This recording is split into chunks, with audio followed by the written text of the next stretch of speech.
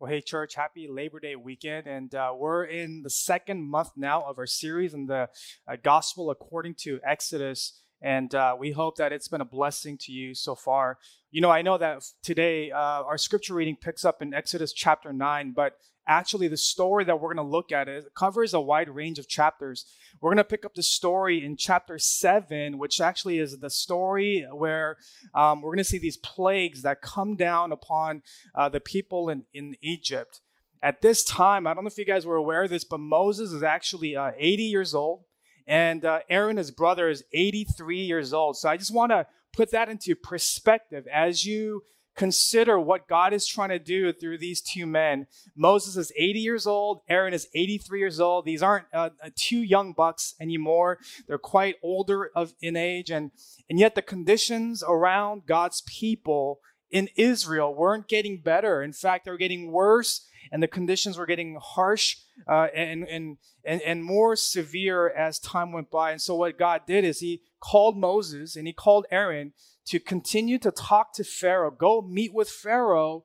And the request, and you guys know this, the request was to tell Pharaoh or ask of Pharaoh, let my people go. Let my people go. You know, Pharaoh was the king of Egypt and he would not let the people go. And so there was this kind of confrontation between Moses and Pharaoh, but it really was just really not so much Moses and Pharaoh. It was a confrontation that God wanted to display who he was, not only to Pharaoh, but to the people of Israel. And Moses had all these questions, right? Like he wasn't sure if he was capable of talking to Pharaoh. Who am I that I should talk to Pharaoh? And Moses would go to God and say, you know, God, how can I convince Pharaoh to let the people go? What power do I have? Who do I say that you are? And he had all these questions, but and he also said, you know, God, what if Pharaoh doesn't listen to me? And God basically replies and says, you're right, he's not. He's not going to listen to you. And you're kind of like wondering, like, what is going on right now? God is telling me to talk to Pharaoh, to let the people go. And yet at the same time, God's saying he's not going to listen, that he's actually going to harden Pharaoh's heart.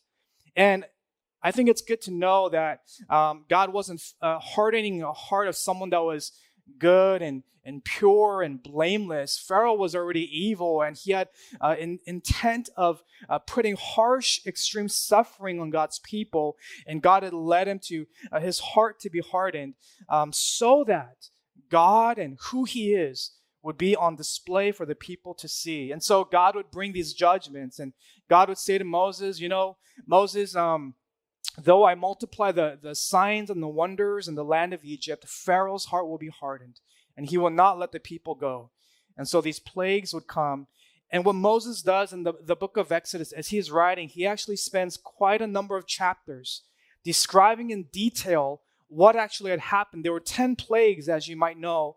And he spends a lot of time helping the reader to understand what went on. And it was not only for the people that were a part of it, but for the generations to come. And even now, for the people of God today, it was for us to look back at the history of who God is and what God had done and the length that God would go to save his people, to deliver his people, to rescue his people.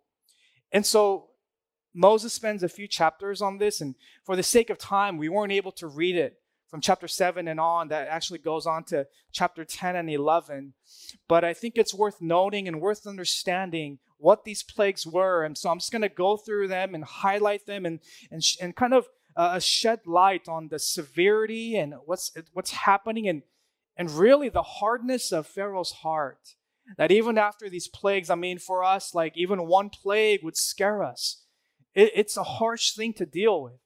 And yet these 10 plagues came down upon Egypt, and yet Pharaoh's heart was hardened. The first plague we see in chapter 7 is what they call the plague of blood.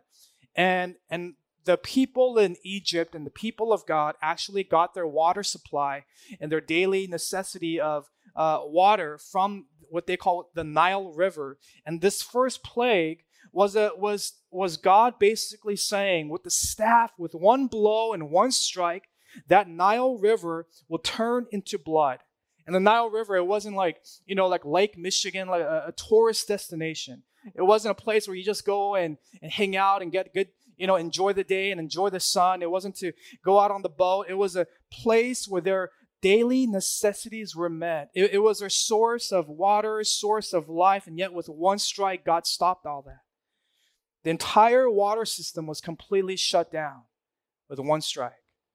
And I lived in California for pretty much my whole life, and we've had a number of years where we experienced severe droughts in different degrees at times. And there was one time I remember where there was this kind of order or to all the residents in California that we weren't allowed to use water or to use an extreme amount of water for certain things like car washes and such. And so there were certain restrictions that residents in California had because of the shortage of water.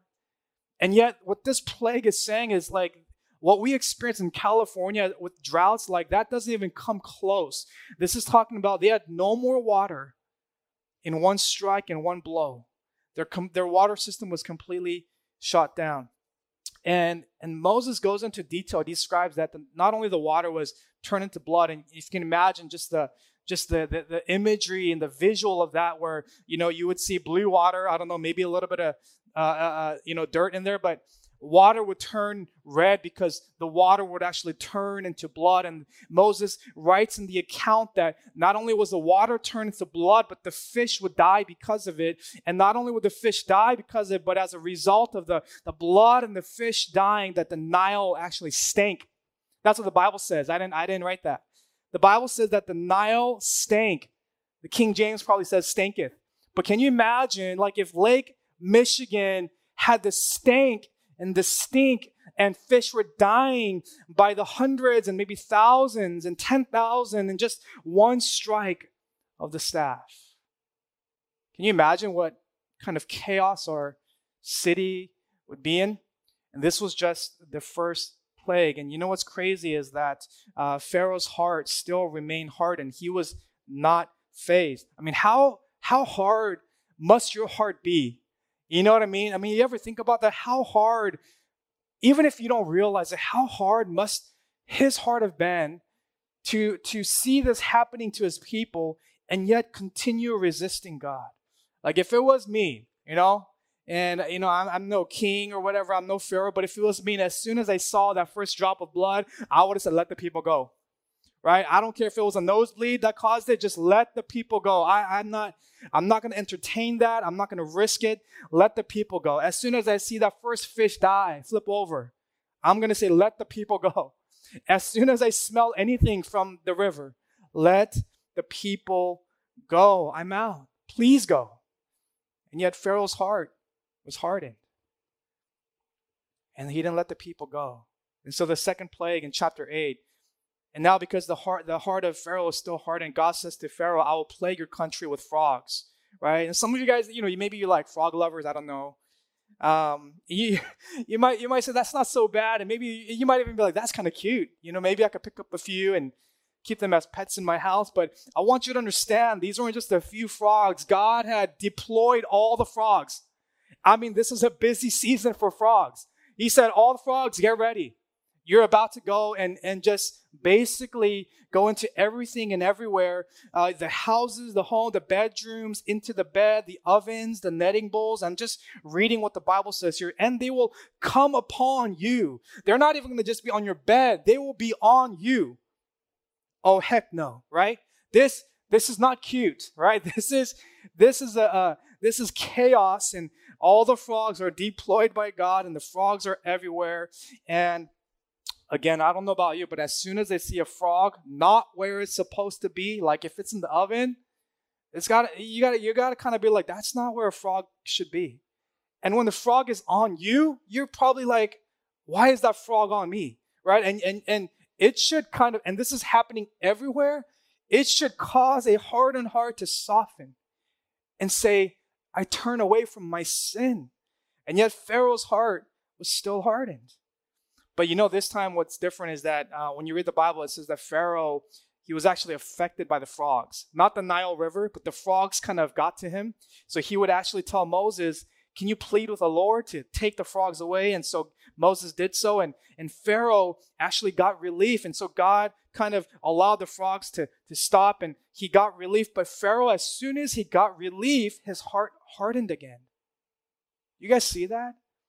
What the Bible is trying to say is that, that what looks like, a repentance may not actually be repentance. That he just wanted this relief, and as soon as he got it, he went back to his old way. And so God would send a third plague. It's the plague of the gnats, where Aaron with the staff strikes the dust of the ground, and everything just, gnats just came upon people everywhere. And this plague was one of those plagues that the magicians and the people that were under Pharaoh, they could not perform this miracle. They could not perform this exact thing. And so they actually said, this is the finger of God in the third plague. But yet Pharaoh's heart was hardened. And so the fourth plague is the plague of flies, where God would send swarms of flies on all the Egyptians. It poured into the Pharaoh's palace. It poured into the homes. And you'll notice that with the fourth plague, though, there's a mention of how God's people, Israel, will be saved. And these flies and what would harm the Egyptians would actually not harm Israel, because there was a place called Goshen. And Goshen was this place in which God's people would dwell. And what God did was he allowed Goshen to be the safety net. This no-fly zone, no pun intended, this no-fly zone where he said, I will protect the dwelling place of my people. They will not be affected by the plagues. But all of Egypt would have these plagues. And yet Pharaoh's heart was hardened. And so we go into chapter 9 as we read today. We know about the plague of livestock, where all the livestock of Egypt died. And it's important to note that none of the livestock, nothing that belonged to Israel actually died. They were spared. They were given life. They were nourished. They were sustained. And yet Egypt, because of the king of Egypt's sin and Pharaoh's sin and disobedience and hardened heart, they suffered tremendously under God's wrath. And yet Pharaoh's heart was still hardened, right? How hard must your heart be to experience this and see your people go through this, and yet have so much pride that you would say, I will still be the king and I will not let the people go. And so what God did was he would send the plague of boils. This is the sixth plague, where the soot became dust over Egypt, causing boils, and yet Pharaoh's heart was hardened. And plague number 7 is the plague of hail. We read that today in our scripture reading. This is the worst storm in all of Egypt. Hail, thunder, and fire. This is all descriptive in the Bible. And with this plague, it was not just on Egypt. Moses actually writes down this plague was actually on Pharaoh himself. One commentary says this plague was directed at Pharaoh's heart to reveal how hard his heart was, how prideful he was, how much he wanted to establish himself as king. And yet God wanted Pharaoh to know, and he wanted Egypt to know, he wanted Israel to know that there is no one like God in all the earth. There is no one like God in all the earth. And yet, even with the hail in the land of Goshen, there was no hail. The people of God were spared. They were rescued. This is the salvation story of Israel, right? And this time with the hail, you know what Pharaoh does? He actually acknowledges his sin. That's what the Bible says. He acknowledges his sin. And we call that confession. We say we acknowledge and we realize our sin. But oftentimes what looks like repentance is not, because again, what Pharaoh does is he acknowledges his sin, but as soon as he gets relief, he sins yet again. And so the goal for Pharaoh was not repentance. The goal for Pharaoh was relief. And what God wanted was not for just Pharaoh to understand what he did, but to turn towards God, right? And so we see in chapter 10, if you would read ahead, maybe this week, as you could catch up on that. But in chapter 10, God would send plague number 8. It's the plague of the locusts, where the officials, told Pharaoh to let the people go, and yet Pharaoh's heart was hardened. The ground was covered with locusts, and it devoured everything to the point where there was just darkness upon Egypt. And plague number 9 is where for 3 days God would send darkness. And this is not just the darkness where it's just the absence of light. It was this darkness that the Bible says that a darkness you can feel. It was felt. No one could move. No one could see, but no one could even move because it was that dark. You could feel the darkness. And yet the Bible says that Israel had light. That's important. And yet the last plague, 10th plague in chapter 11, is the plague of the firstborn, where Moses said, yet there will be one more plague where every firstborn in Egypt will die, even the Pharaoh's son. And yet what's crazy, as I even read this, and we're just reading it. We don't have pictures of it. We weren't there. But can you imagine the degree and how much more we would be affected if we even saw pictures, if we even had a glimpse into what that suffering was like?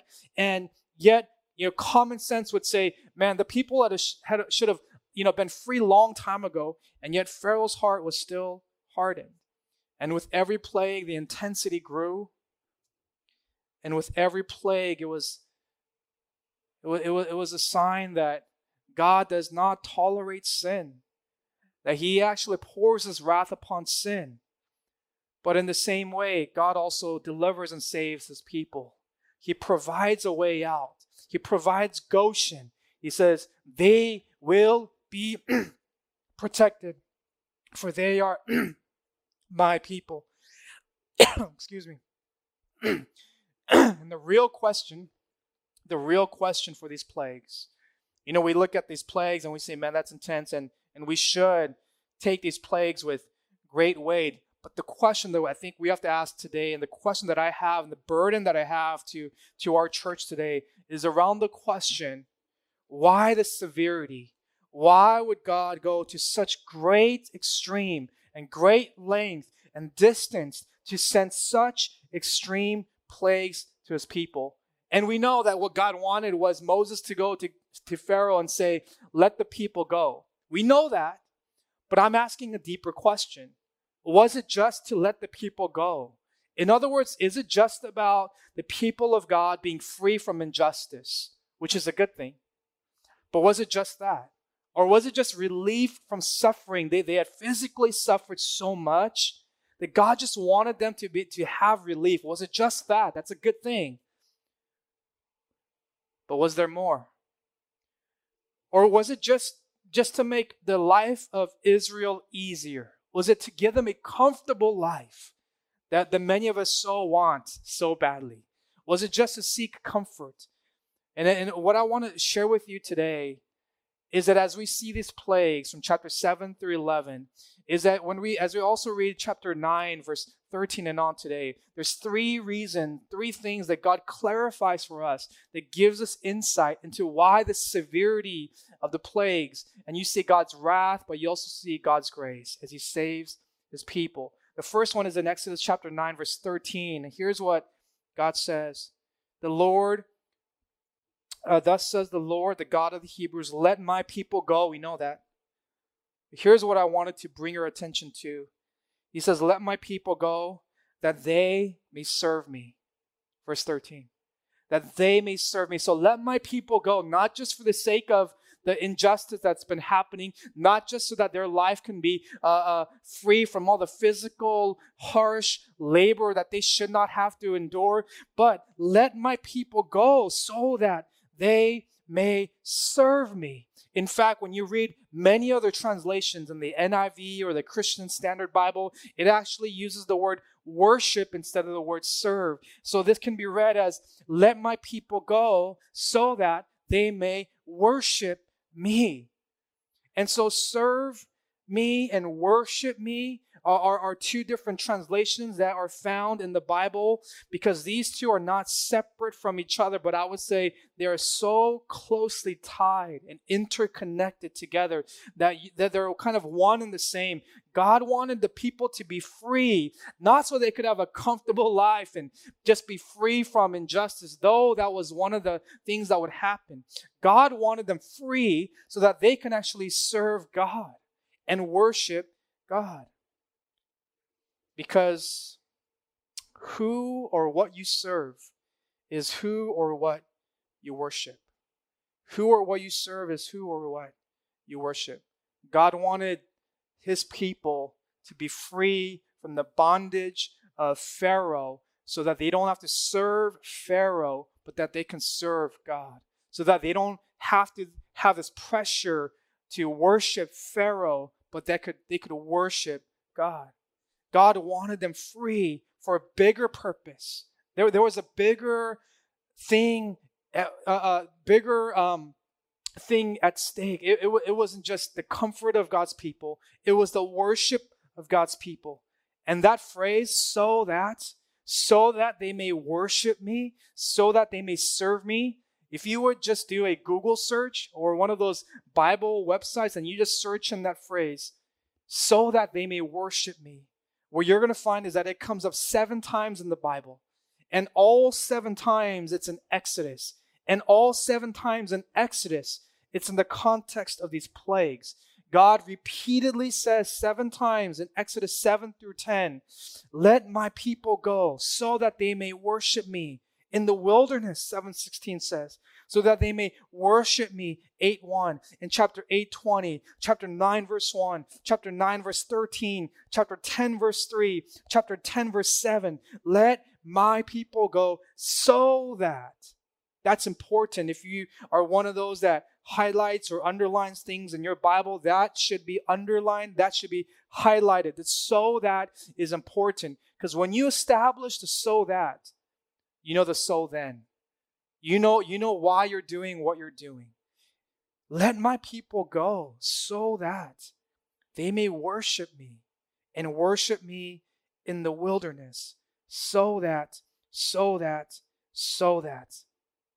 So what's at stake with the deliverance of Israel was not just their comfort, or not the freedom to be comfortable, right? It wasn't the freedom to now choose. God wasn't just saying, now, let them go so they can just choose whoever they want to worship. That wasn't God's heart, because that would be slavery back again. God wanted them to be free so that they can worship the one they were created to worship. That's true freedom, that they may worship and serve the Lord. I love that the first point of the Westminster Catechism that says that the chief end of man is to glorify God and enjoy him forever. That the chief end, the end of man's, existence, the chief end of man is to glorify God. It's not to have comfort. It's not to just have justice. The chief end of man, do you hear me? The chief end of man is to glorify God, to worship him, as it says, let my people go so that they may worship, they may glorify me and enjoy me forever. That was God's heart. Phil Ryken, you may know, is the current president of Wheaton College here in Illinois. He has a commentary on Exodus, a very lengthy and amazing commentary on this book. And he says that what God is doing with these plagues is God was saving his people for his glory. God was saving his people not for themselves, but for his glory. That was the so that. So it makes me think about everything that we do in our life and everything that Christ has done on our behalf. It makes me think about what Christ has done in you, what Christ wants to do in you, what Christ has done for the church, why God has brought you to where you are now and placed you with the people you are with and at the job you're at. It makes me think about, why do I do what I do? Do I have the same so that? And I want to ask you that. What is your so that? Your work and your career. What's the chief end? What's the so that? If you were to fill in the blank, I work and I pursue this so that, what would it be? Would it be comfort? Would it be independence? Or would you say, so that I may serve the Lord? God wanted his people free so that they can serve and worship him, so that they may serve or worship me. So here's what I know about us. Here's what I know about the redeemed people of God. God has an amazing life for you. God has an amazing life for us, and as a church, He has a great plan for us. But it's not what we want in our flesh. God's greatest design was so that we can glorify Him and enjoy Him forever, so that we may worship Him, know Him, and serve Him. And so here's what I want to say. Our life, your life, church, our life can be an amazing so that, or a boring so what. See, our life can be a purposeful so that, or a meaningless so what. When you share about your desire to pursue this and what you're doing at your work and what you're adding to your resume and what's happening in your life and how you're climbing the ladder and how you're building your kingdom, when you share all that and people say, for what? And with whatever you share, would people say, okay? Or would people be amazed that you're doing enough for your own glory, but to the glory of God? And that's my challenge and my encouragement for us, church. And when we think about why we do what we do, why we pray what we pray, and why we desire what we desire, that our so that would be in alignment with God's so that it wouldn't be so that I can be more independent, more comfortable, have more pleasure, but that our life and everything would be around the chief end of glorifying God and enjoying Him forever. May that be our so that. See, freedom is not independence. Freedom in many ways, if it's misunderstood, can lead to more addiction and lead to more slavery. I think about when we're in college, or some of us may have experienced that. Some of us in college have really grown in Christ, but some of us in college just really understood this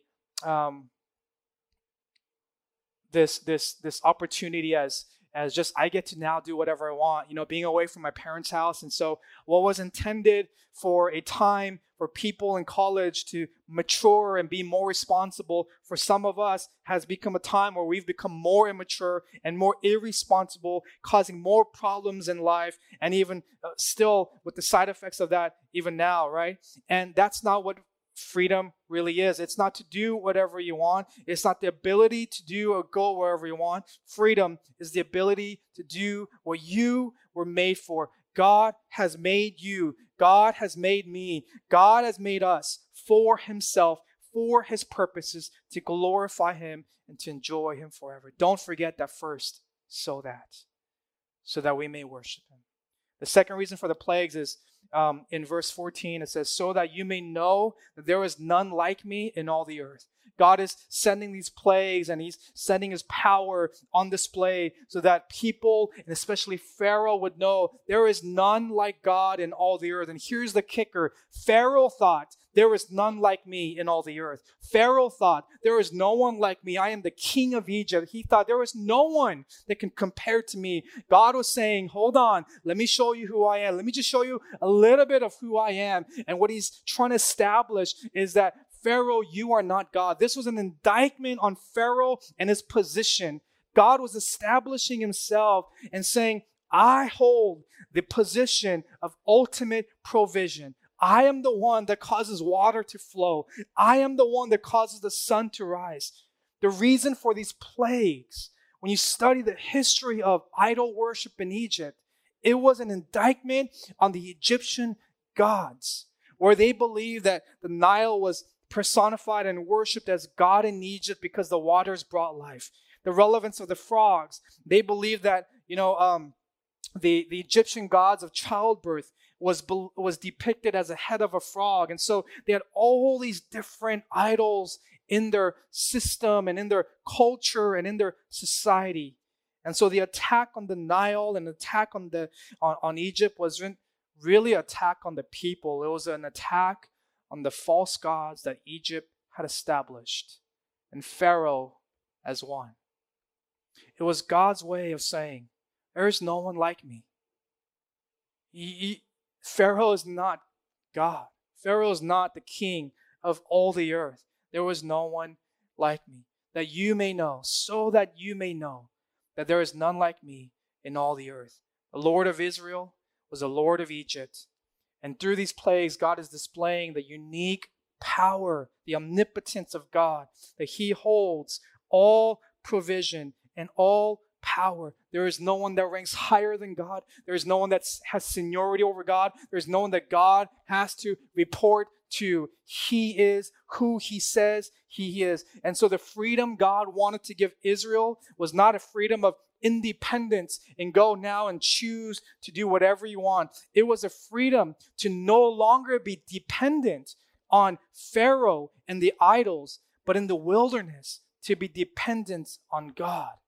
So that as they go, they not only worship and serve, but they are dependent on who God is. So they would say, there is none like our God. That was the second so that. The last so that is this. The third reason for the plagues. In verse 16, it says, so that my name will be proclaimed in all the earth.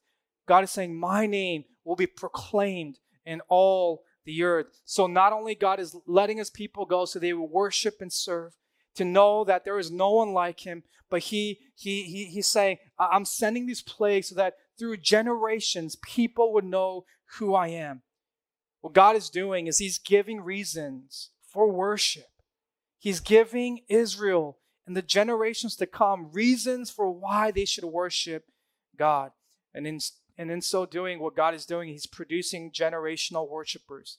You read on into chapter 10, and you know what the Bible says in chapter 10? It says, God would call the people of Israel, call your sons and call your grandsons, call the generations and the generations. And your sons and your grandsons will one day call their sons and their grandsons. And then their grandsons and their sons will call their sons and grandsons. It was a generation after generation, God showing the people of God why they should proclaim his name in all the earth. We find this in Deuteronomy 6, chapter 6, 21 through 22. It should be on your screen.